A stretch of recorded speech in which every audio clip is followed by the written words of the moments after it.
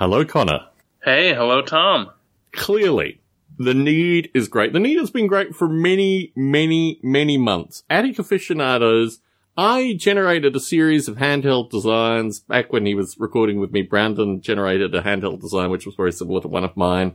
Put them in front of my wife, who does all my graphic art for my podcasts historically. For a good reason. There's a subtle reason behind this. I dated a graphic artist for a short period of time when I was in university, and she developed the Noble Ape logo.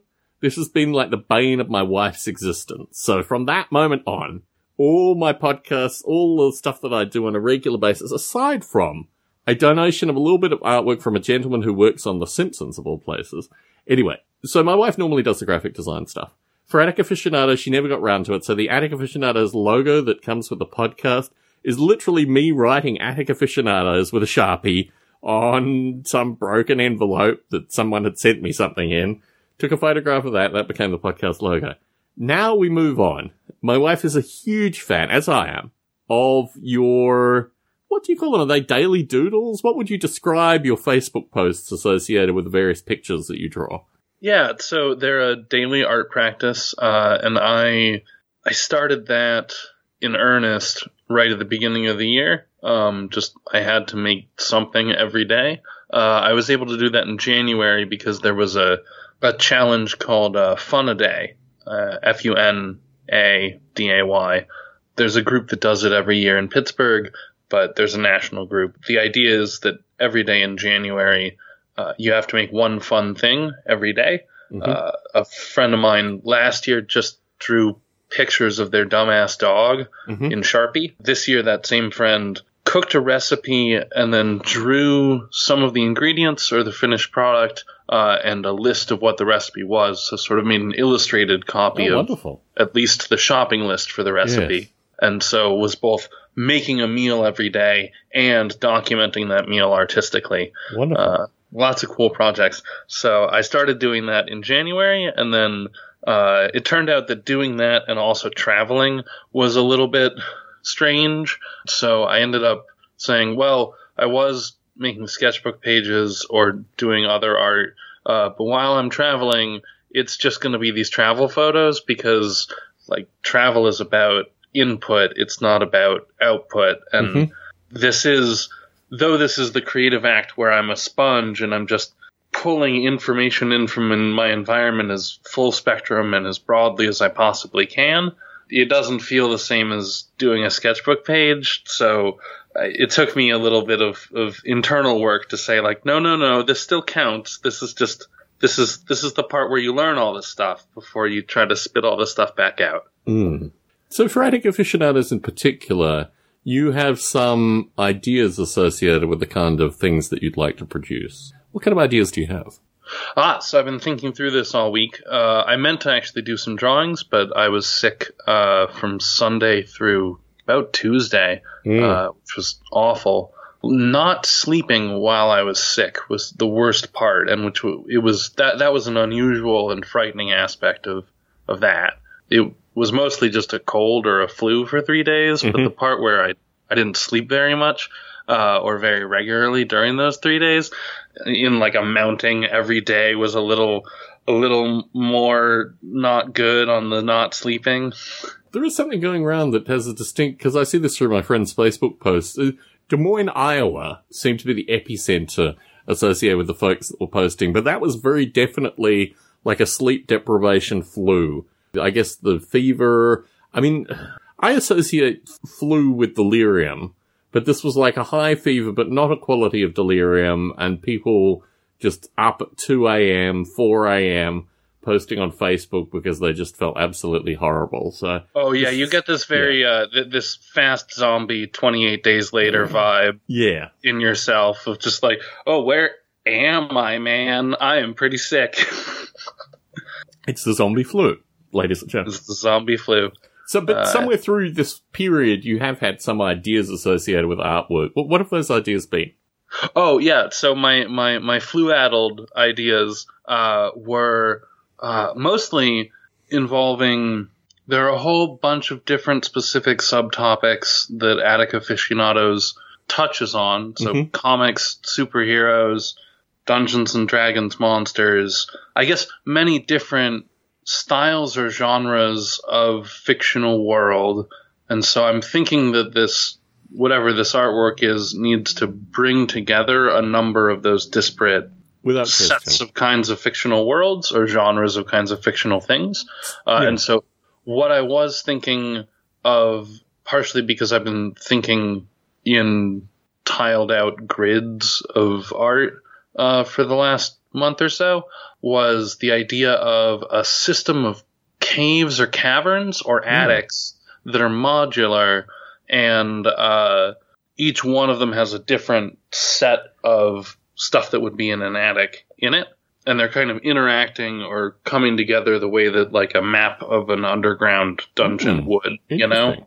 So I had a monospaced font idea where every character in Attic Aficionados represented a different aspect of Attic Aficionados. So obviously there was an action figure, there was a miniature, there was some kind of cooking, there was something associated with books, Dungeons and Dragons books and what have you. There were a few movie-related things, but each one was a letter of Attic Aficionados, which thankfully gave enough space for a wide variety of different things to be done.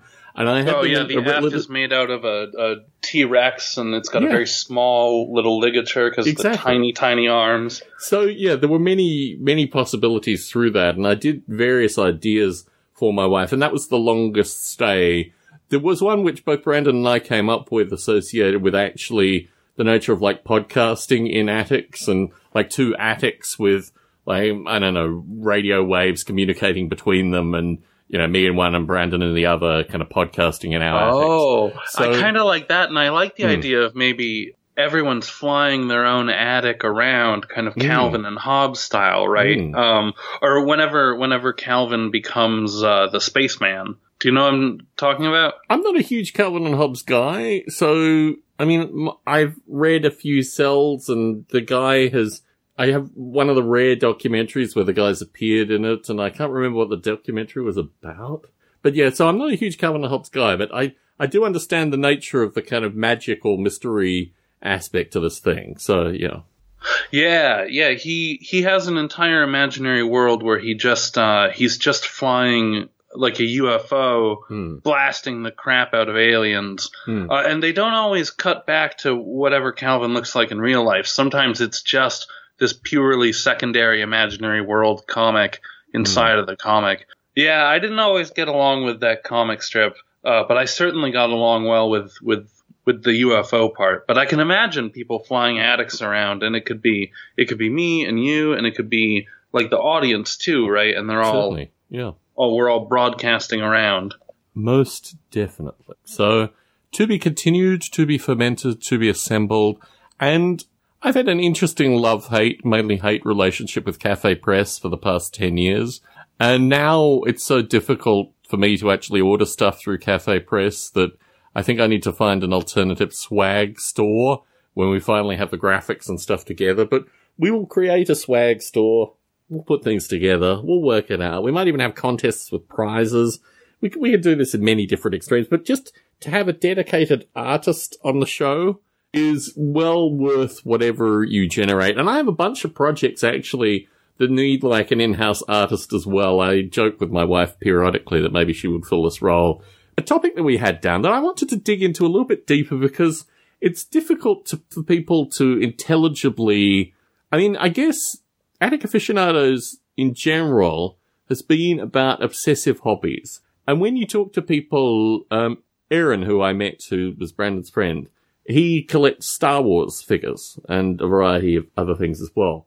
But the level of detail and the obsessive aspect to it, but the difficulty is always, why are people interested in these things? And certainly with miniatures, I've gone back and thought about this quite a bit. For me, it was age, after my parents got divorced, so probably 11 through to maybe 17, say. Sitting in my friend's room, which was called loosely the Embassy of Virility, and flicking through old White Dwarf magazines, just looking at countless miniatures of wide variety of different kind of chaotic and orcs and just different figures, getting a sense of I don't know, the deep kind of artistic thing, but also the fact that it was difficult to get my hands on them in Australia. The scarcity and these kind of things was a big part of it. And then, of course, there's a bunch of, like, religious iconography and a bunch of other things. I mean, certainly amongst, Buddhists, but even amongst Catholics and high evangelicals, they will tend to have, like, religious artifacts that are the same size as miniatures, which is what I really find fascinating. And the Buddhists in particular, but if you deal with, like, Catholic priests and these kind of folk, they have a wide variety of, like, religious artifacts that are the same size as a miniature. And I think there's something about the size and the level of detail and these kind of things that certain humans are receptive to. What makes miniatures important for you? Why were miniatures so important to you? I mean, you've talked about your miniature collection, but how did they make sense to you as you started collecting them? I really dig the curio cabinet angle to them. That they're tiny, precious objects that have a level of detail and refinement to them that you don't find in normal objects, but you do find in objects that have either deep artistic value or deep spiritual value or both. Or you also find find them in pine cones and gems and natural artifacts that produce spectacular features within themselves.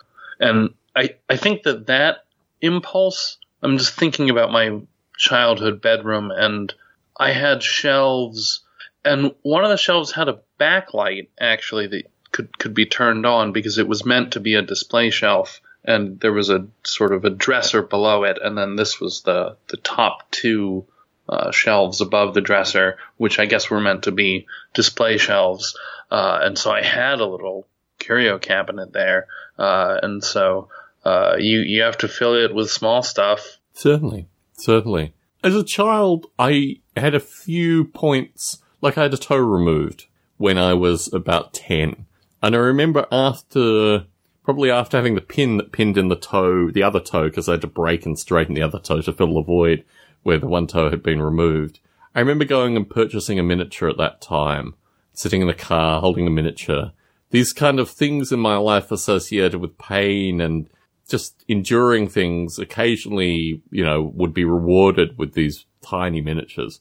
And I had a collection that was so small it was almost embarrassingly pathetic. When I got to the age of about 11 through to, probably 12, 13, I started mowing lawns and I had a bit of money and I bought an army of space dwarves, which was going remarkably cheap because, strangely, the space dwarves never won. And always, as these things go, the space dwarves were actually extracted from the Warhammer 40,000 universe. They were called squats, ladies and gentlemen. This army was relatively valueless, but for me, it was the first incarnation of actually having enough of these things that I could play a game with them. And that made it somewhat more interesting. Now, historically, I had a few character figures, things like that, some old orcs and these kind of things, but none of them were the same kind of miniatures that I collect. I have actually bought the casting, what they call the molds that these miniatures were cast with. So I have created some replicas of the early miniatures that I owned. But a lot of my collecting is trying to find some of the really early miniatures, and I've been able to successfully find them that were advertised in magazines, very much the kind of pulp fiction, newspaper-esque. Most of the magazines no longer exist physically. You can't even buy them on the second-hand market, which is very curious. But the miniatures that came from these are all pretty rough and ready. They're not of a aesthetic value that Games Workshop was able to capitalize on in the late 80s. But at the same point, I am very particular. In the Kickstarters that I back, I try to back metal miniature-only Kickstarters. They're actually physically cast miniatures. I recently backed a Kickstarter that sent me plastic miniatures, and I thought, I don't know what I'm going to do with these. I'd feel dirty even owning them. Couldn't give them to any friend's kids. I mean, what do I do with these things? Whereas you very much embrace plastic miniatures as being miniatures as well. What breakdown are your miniatures in terms of metal versus plastic? My miniature breakdown is, I think, actually based on chronology, like when I bought them. So the older ones are metal and the newer ones are plastic, because at some point I just completely switched over to plastic.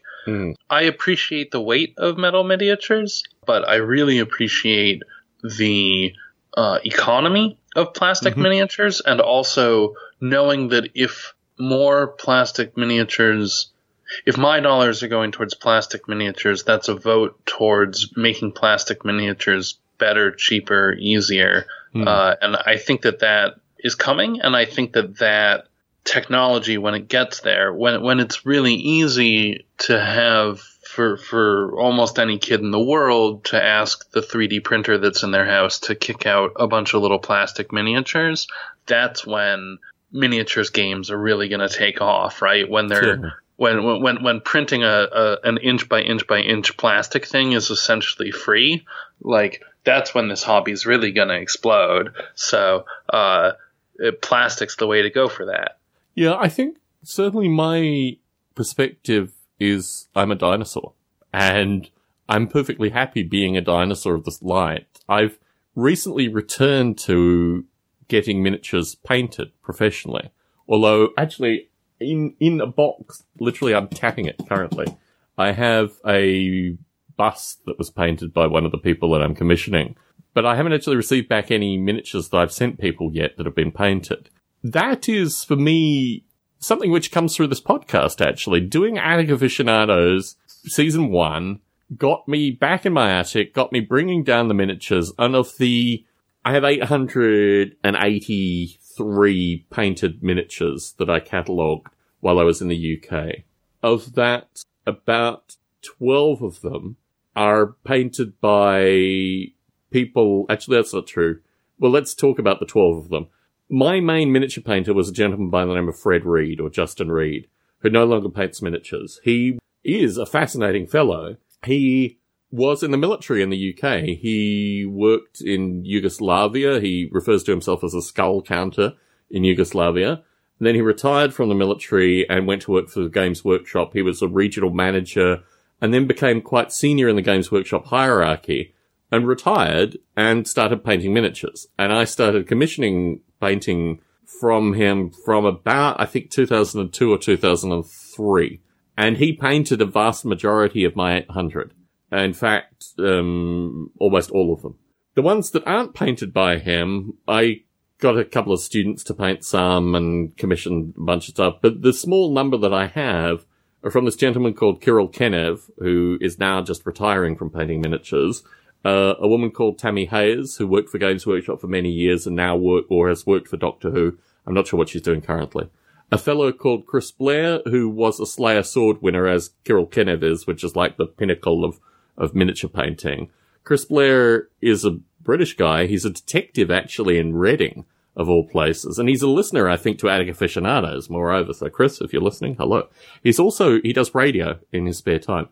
Chris Blair is the archetype, as is Kirill Kenev, and to a lesser extent Tammy Hay, of the polymath miniature painter, the person that just has such a breadth of knowledge in a variety of different areas, and this is just like a hobby for them, which they get paid to do.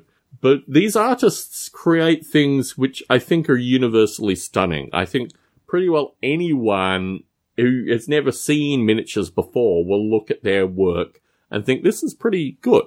Like, this is something of some degree of value. Fred Reed has that as well in spades, but he's just a different kind of painter. So I'm now going back through Attic Aficionados, through recording this podcast Season 1, and at the end of the podcast, when I opened up and looked at my Kirill Kenev miniatures, which I haven't looked at for many years, I realized this is actually something that I like. I like getting these artists to paint a small number of these things to a level of respect. Ultimately, I think it's about respect. One of the things I did while I was working with Fred Reed in the UK, I worked for a printer company.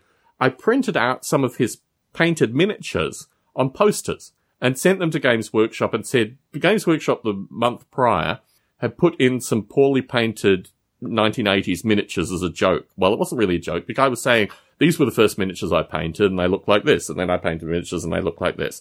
And that for me was deeply offensive because these early miniatures for me, I think, deserve a lot of respect. So I printed up on poster-sized paper Fred Reed's blown-up miniatures to show the level of detail that Fred Reed was putting in.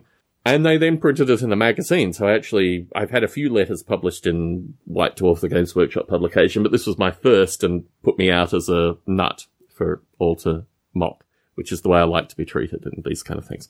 So miniature painting for me is more associated with respecting these old things, which are now, I was going through some blisters as well.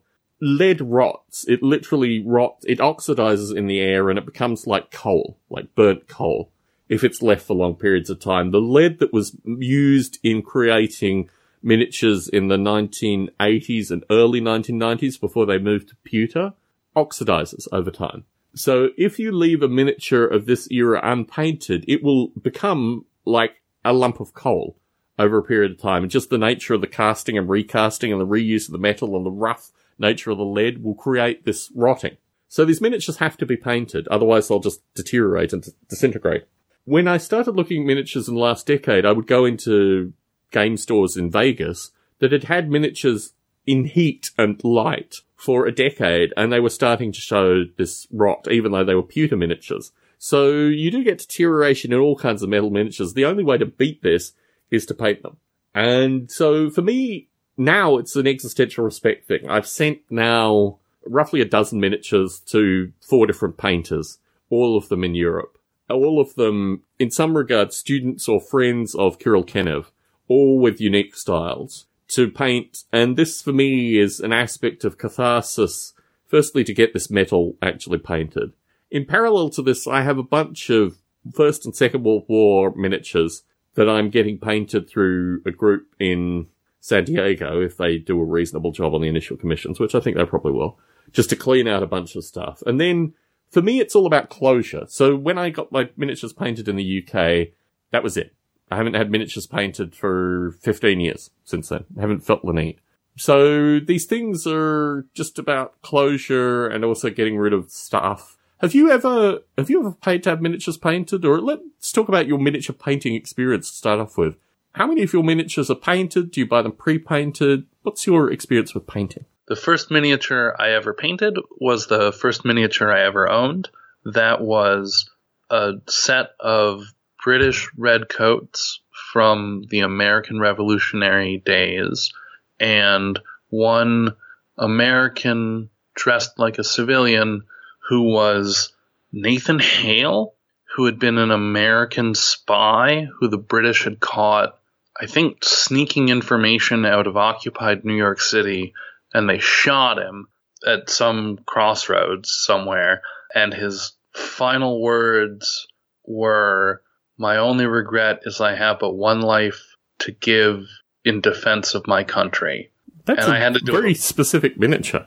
So this was for a school project. This was for a school project. Interesting. I did a book report, and I had to create a miniature scene from the biography I read, and we had to read biographies of famous Americans, so I was randomly assigned Nathan Hale, and this was it. So I had to model a scene from his life, and then I went to a miniature store and said, well, what can I find? Wow. And it was pretty easy to find the part of his life where he got shot by military troops, by firing squad. That was clearly the easiest thing to model. I could find a tree, I could find a gravel path, which I made with masking tape, and then put down grass, and then pulled the masking tape up and put down gravel, tiny gravel, and then the redcoats were off-the-shelf redcoats. I don't think I painted them very well. I think I was 7. Cool. And that whole thing was inside of a cookie box, like a tin that had Christmas cookies in it. And then the cookies got eaten, and we put the whole little world inside of there. Very cool. So, in terms of that time period, did you continue to collect, or that was a once-off thing? I think after that, almost all of my miniature purchases were role-playing game related. I think maybe right before I started playing Dungeons & Dragons, I had a friend who had a Warhammer 40k Space Marine army, white armor with black trim. So I don't know if that narrows it down. There were skulls on the shoulder. That definitely doesn't narrow it down. No. The economy of my childhood was not really one where my parents had any interest at all in helping to fund or subsidize or even like get money towards that I had earned in some independent way expensive Space Marines. So I ended up, my miniature collection grew, I think, by buying a lot of Warhammer related miniatures, because many of them were miniatures that blended the fantastical with the science fictional and had both organic and cybernetic elements to them. Yes. And so a lot of those were Warhammer 40k miniatures. But yeah, certainly the collection grew piece by piece. Have you even maintained the original set of miniatures, or you've maintained some of this collection? I think all of it. I think that it's always been kind of small up until, I think all of the miniatures fit in one toolbox sized. It's flatter than a toolbox. You would put like fishing nails tackle? in it. Yeah, I call them fishing tackle boxes. Yeah. Okay, so it's one of the flat fishing tackle boxes that's maybe 15 inches by 13 inches, and it's got a built-in handle. So it fit inside of one of those for quite some time. I think grew beyond the bounds of that for a couple of years into random other boxes, and at some point in the last year or two, I just went to Harbor Freight and bought like 4 fishing tackle boxes that all matched each other and moved them all in. So it's about 4 boxes big, and I'm not totally sure how it grew that big, but in high school it was definitely just one. Yeah. The archetype of the fishing tackle box, I can't remember. Connor and I also have the benefit of going to Gator Games, which I think is one of the better, if not one of the best, if not the best. I do like Games at Berkeley. I do like the Oakland Game Store, which also has a outlet in Santa Rosa, but the one in Santa Rosa, when I last went there, it's a huge store. It's a long store. It's pretty threadbare now. Legends Comics and Games, their Santa Cruz branch, I think, is still open. The one in Santa Clara I really don't like, and I've had a falling out with the guy that runs it. But Gator Games for me, my wife periodically goes down to Southern California. My wife and I share a car. When she goes down to Southern California, I will get a train to San Mateo just to go to Gator Games. It is a game store which is relatively small. It's absolutely packed to the rafters, quite literally. And I had the opportunity of going there with Connor, 8 months ago now. Was that your local game store when you were growing up? It was there, and it was Gamescape, which was on the El Camino, south of Palo Alto, but north of San Jose. Yeah, certainly. So somewhere in that 4 or 5 cities. And Gamescape had both role-playing games and a large miniature selection, and a Warhammer selection and collectible card games. I remember they were selling a lot of the White Wolf collectible card games when I was there. So the Werewolf collectible card game, and I guess there were some other ones. And Gator Games was the sort of backup store. Gamescape is what the Oakland store and the Santa Rosa store are. The Oakland store is still an amazing store, although I haven't been back for about a year and a bit. They have a large second-hand market, which I really love in game stores, and unfortunately Gator kind of has a second-hand market. They're just kind of picky about what they put in it. But anyway, I had the opportunity of spending some quality time in Gator with you. I didn't buy a fishing tackle box set. I bought, actually, a KR multi-case, which is my preferred miniature box style. It's they make a variety, including cardboard, but the aluminum kind of suitcase style cases with relatively light foam and spacing where you can just pack it out with, tens, if not in some cases hundreds of miniatures. And that is that's my preference, basically. If I look over my miniature corner, which unfortunately is not a corner, but actually a good portion of this room, a majority of them are the KR multi-cases that I like. I also have soft cases. Amazon has a case which, so folks listening in familiar with season 1, it's the stuff that I sent Brandon his figures in. And obviously there are the Games Workshop cases as well. I've got half a dozen of those. And they're the only ones that I had. Actually, no, when did I get the KR cases? I got the KR cases in Vegas, actually. So I only had Games Workshop figure cases in the UK, and I shipped all my figures to the US in Games Workshop cases as part of our main lot. But the fishing tackle box, no shame in these style boxes. In fact, when I passed on the game's figures to a friend's or a co-worker's son, I've actually provided him, but now these are fishing tackle boxes with foam inserts. They're not standard fishing tackle boxes. In terms of so you mentioned you've got a blend of like some Warhammer, you've got some Warhammer 40k, but you also have a lot of the Wizards of the Coast miniatures, right? Yeah, I have, Wizards of the Coast has a weird relationship with creating miniatures. So the first ones that I remember that were from them were related to chainmail, which at that point was Wizards of the Coast's. It was chainmail from the early 2000s, so it was the 3rd edition era. And at that point, Wizards released a miniatures combat game based on a simplified version of the D&D 3.0 rules called Chainmail, where every miniature came with a small card that was a statistics block that described that creature and their powers, but described them in technical battlefield terms, so inches and things like that, because it was meant to be played on a battle grid of some kind.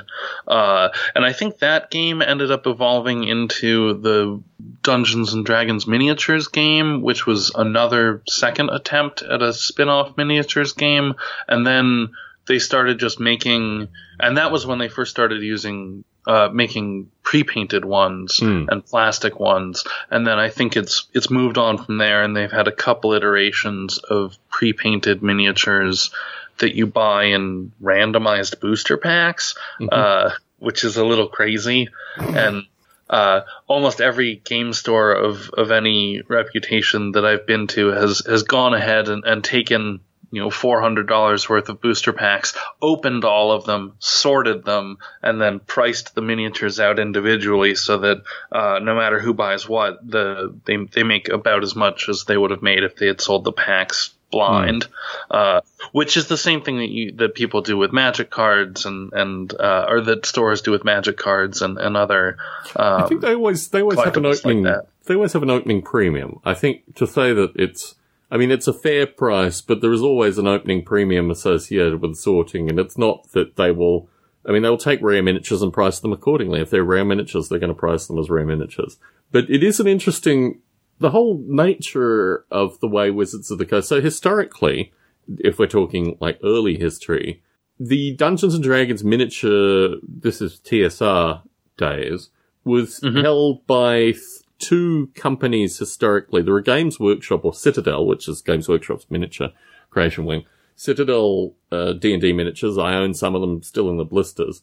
I owned them as a child as well, and they were interesting. You also have Rolpatha, which is an American company, I think, and now they're independent, but they made a series of D&D miniatures, and there were some beautiful like box sets. I think historically I might have owned one of those. I think I sold it relatively quickly, where you would get, again, these are cardboard boxes with foam inserts that had half a dozen to a dozen characters.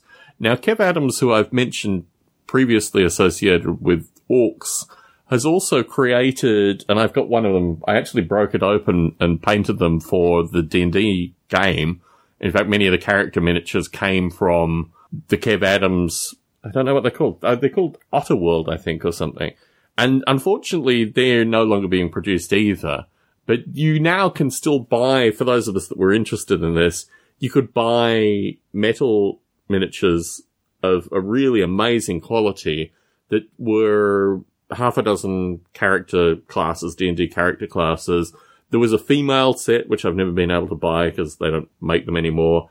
And then you typically need maybe 24 different monsters to play an introductory D&D game. So you can still buy all of those in metal. For the D&D game that I ran, most of the miniatures that I bought for that were all what's historically called Black Tree Design, which now goes by a number of names. But they are metal miniatures of a probably mid to late 90s quality. The stuff that Wizards of the Coast has done, I've always found really curious. They had a Marvel, miniature series as well, which I think is the actual machining that they ended up using, or at least visually for me. The Marvel collector miniatures look very similar to me than the Wizards of the Coast miniatures, and I think the Marvel collector miniatures were licensed by Wizards of the Coast. There was some connection there. So a lot of the plastic miniatures, for a period of time at least, seem to come from that Marvel creation. But now, as you note, there is a new generation of D&D plastic. Yeah, so this latest generation of D&D plastic miniatures is, I think, being produced by WizKids, which is a second company that unrelated, though they both have Wiz in the name. And so WizKids made or has been making HeroClix, which is I think Marvel and D&D. I don't know. Yes. Yeah, it's the Marvel one. But and they have the little clickable bases that I guess all of the little statistics block is basically inside the base of each of these guys. So that's how you play them, is they each count down until they're dead and you make them fight.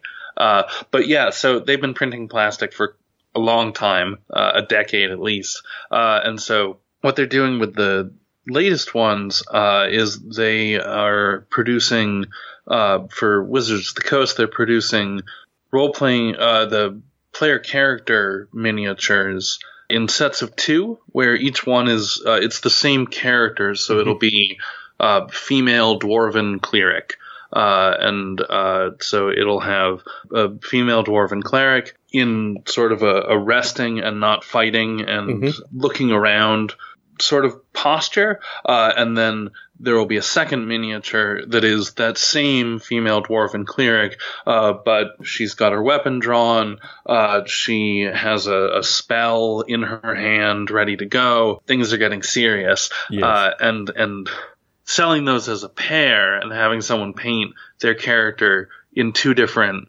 modes and have them switch seems like a really fascinating thing to do. But they also sell monsters. They also sell, there's a line of dungeon accoutrements, so treasure chests, crates, other stuff like that. I think maybe a mimic.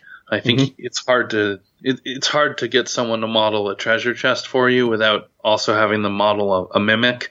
Certainly. Yes. Yeah, but it's they're exciting and they're cheap. They're $3 or $4 each, or $3 or $4 per like the set of 2. And so you can imagine actually being able to get 30 skeletons when the skeletons are $5 for a pack of 6 of them. Yeah, I think that's always been the problem. I mean, truth be told, the Black Tree Design miniatures are that price, and they do go on sale. So you can buy metal miniatures for maybe, $2.50 to $3 a miniature. So it's not quite 2. So I think certainly the rise of plastic that I've seen has never been, I mean, the argument's always associated with that the prices can be lower. I've never actually seen them getting that much lower. Certainly in terms of shipping and in terms of transportation, plastic is clearly the way to go. And the reason that miniatures were so expensive for me in Australia was because literally they were shipping lead from England to Australia through shipping rates, and that was unbelievably expensive. And as a kid, when we bought miniatures, sometimes in bulk, we'd go into the bank and get a bank check in pounds and send them off to the UK, and then we'd wait 6 to 8 weeks, and then we'd get a box with the miniatures that we collectively purchased together. So clearly plastic is the way to go for a lot of this stuff. It's just not where I'm at, unfortunately. I'm glad that the hobby has both. I'm glad that there is. I'm glad that it's an art form that has like a low road and a high road, and I'm glad that there are people within the hobby who are interested in both the most amazing and also quite elaborate miniatures, and also the people who just want to fill a table with them. Certainly. And I think, returning to the original part of this topic, one of the things that I love about miniatures is that they are really, particularly for some of the Futurism ones, but a lot of the First and Second World War ones that I own, are throwbacks to plastic soldiers that I owned. In particular, Matchbox plastic soldiers. I got Fred Reed. I've got a small fishing tackle box, literally, with a bunch of Matchbox figures of their 1 to 72nd scale, so they're much smaller than miniatures, but painted. British Commandos, painted. And the poses, in particular the poses of the standing rifleman, the kneeling rifleman, the prone rifleman, all these things, and as you say, advancing, resting, all these kind of things, flows through a lot of the metal miniatures, which I find really beautiful, the aesthetic of all these things in different poses for different kinds of troops and this kind of stuff, which is beautiful with orcs and a variety of other, like, non-humanoid creatures. You mentioned skeletons. The throwback to the original Matchbox figures, or there are a variety of different companies that sell them, but also plastic toy soldiers, as you get still in various craft stores in this country. Very similar poses that you'll see through miniatures too. So there are all these ebbs and flows, all these throwbacks. They remind me a lot of stop-motion fantastical movies from the 60s and 70s. Because they're frozen in those kinds of poses sort of forever. And it's as if you took a single still from, the Greek movie. I can't remember what it's called. Clash of the Titans. Clash of the Titans. And, you know, so when I look at miniatures, often I think of the stop motion sequences from Clash of the Titans and that kind of really amazing mechanical and analog kind of fantastical, imaginative stuff. Certainly. Well, so in video, there's a notion of the iframe, which is the most important frame of the video for the next 2, sometimes 10 seconds. And the notion is that you want to capture the most important aspect of movement for the next 10 seconds. And I think that's exactly what the miniature is about. This is exactly what you're saying associated with stop motion as well. This is the most important pose for a length of time. And I think, as you say, you're exactly right. This comes from film, fundamentally. This comes from movies as well. So, interesting lead back. I am catatonically exhausted currently. Yeah. And you are recovering. So I wanted to touch on one thing and then round this podcast out. I have been to John Muir Woods today, which was a trip. I had been to John Muir Woods probably 18 years ago, maybe 17 years ago, and I haven't been back since. We took what is referred to as a moderate hike, but actually turned out to be the hiker's hike of choice, which got us a lot of hiking credibility when we got to the top of it, but it was completely and utterly unexpected when we initially set out. We missed the warning sign that recommended that you have fluid and a map and a bunch of other things. Thankfully, my wife had fluid and a map. I wasn't prepared for this thing. I thought, yeah, we'll walk for a couple of miles and walk back. It'll be fine.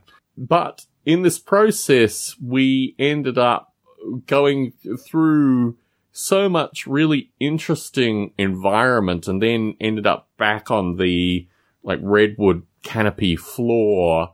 My wife was taking photographs. I went and found a bench, and my wife commented when she came around the corner that my head was steaming because the environment was cool and damp, and we had just done what felt like 4.5 miles worth of very interesting terrain hiking. According to her on the map as the crow flies, it was a little bit less than that. But yeah, this image of me almost like a Beaker and the Muppets with the hair alight, except this was steam just rising up through the canopy is a vision that my wife has from this experience. Anyway, so I love redwoods. And when we moved here, we looked at areas in the hills that have large amounts of redwoods. I have some friends that still live up there. And the experience, my wife has a term associated with bathing, that you bathe in these environments and it's a means of cathartically removing yourself from the city life, the hustle, the bustle, and just going back to nature. Now, unfortunately, in John Muir Woods, particularly through the flatlands, you're going to be encountering a lot of Bay Area people that are just wandering through. They're now charging and restricting the number of people that can go in at any given time. My experience today was unlike my experience of 17 years ago, primarily because we had this hike in the middle of it. But you grew up in this area and you have a particular area that you used to go to have these redwood experiences as well. Yeah, I have some pretty singular memories of a park called Huddard Park, which is just outside of Woodside, off of Woodside Road. And so Huddard Park is very much like John Muir, but down in the peninsula, in that it is these giant stands of redwood trees. I guess we should probably describe what it's like to be in a redwood grove to the audience, because not everyone gets to do it, because they're not really endemic to anywhere, right? It's just California. The house that I'm recording in is built with original redwood, and I need to point this out.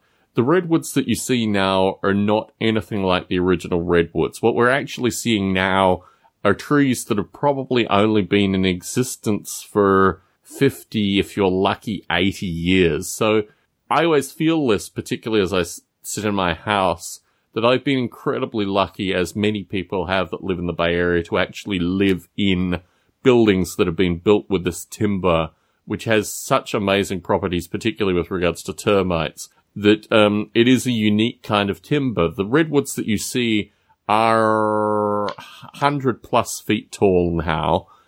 In diameter, typically they vary, but I mean, the original redwoods were some of them 40 plus feet in diameter. They were extraordinary trees. What we have left is a shadowing comparison of this, because the whole area was completely deforested.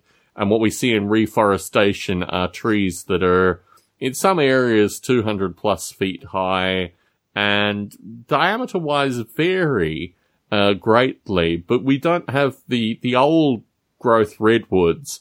Sadly, there are probably, that you can see, 24 of these kind of trees that are left in this area, which is really sad. But even with these new growth redwoods that are, in these areas, firstly, the temperature changes. So when you're up amongst them and the high points, which you get into in the hills, when you're kind of skirting them, it's typically 20 degrees warmer than when you're on the floor of the redwoods. They are so inspiring. This is one of the frustrations I have walking in densely trekked areas, which is one of the benefits actually of doing the hike component of this trip, was that we got away from people for a good portion of the time. So they are just deadening. The silence is mystical. You do have birds, you do have insects, you do have these other kinds of things, but you just get a sense that you're around a huge living organism, because they're all interconnected through their roots. And you are completely sublimely controlled by the fact that you are a tiny speck in this huge organic ecosystem which surrounds you. I've been into jungle areas, I've been into subtropical rainforests. They're impressive, don't get me wrong. But the redwoods just have a majesty to them which is so unique and also so special in terms of its importance. Now, within films, and this goes back to how young the redwoods are, Return of the Jedi in Star Wars, a good portion of Endor was filmed in redwood forests. Not quite as dense as some of the redwoods that you see in parks like John Muir, but certainly that kind of aesthetic was captured in film there. I rarely see it captured in film, however. Do you know any other films that have redwood? The better parts of the recent Planet of the Apes movies are explicitly set inside the John Muir Woods, because that's where the apes seek refuge as they flee the crumbling human civilization. And certainly they have a cathedral-like quality when you're inside that space, because as the redwoods grow, the branches that were once towards the canopy sort of break and fall off. And so you get these 40-foot diameter trunks, or 20-foot or 10-foot for these smaller trees, but still huge, huge trees, the size of a house, going up like this giant column. And you can see way off down past many more of these that you're in one big volume, that the roof, the canopy is really quite far up, and then there aren't any branches between that and the forest floor. And so it really is like you're inside of a cathedral that is rolling across the landscape.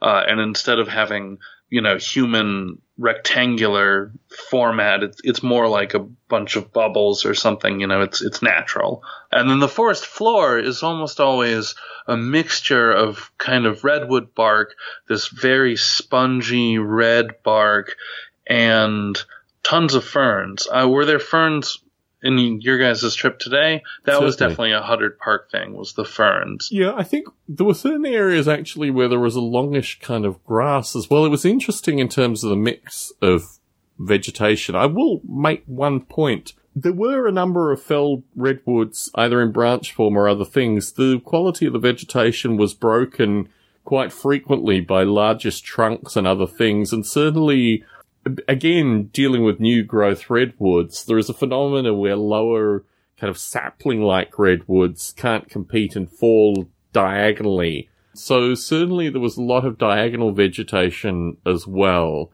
and a lot of felled redwoods too through the general walks. There are some cases where you actually have to duck under them in John Muir, and yeah, it was interesting in that regard too. The root structure is pretty impressive. As we got higher, as we walked up, there were a lot more exposed roots because that was basically what we were walking over.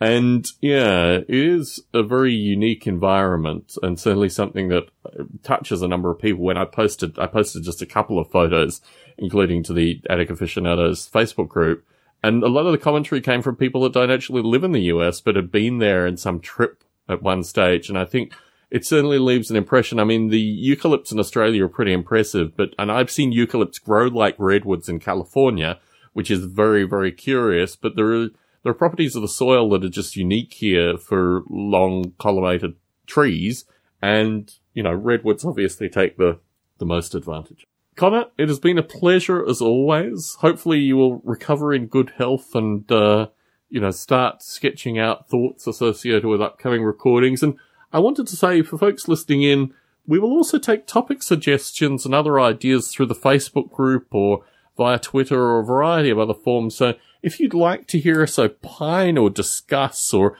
controversial issues where maybe Connor and I disagree fundamentally, I think the metal versus plastic miniature thing, I'm just appreciative of anyone appreciating the miniature arts. I can't really find a fault with that. So, agreed. But certainly to the listeners, it is as interactive as you want it to be, so please do consider submitting these. Connor, it's been a pleasure as always. I look forward to talking to you soon. Take care. Well, have a good night.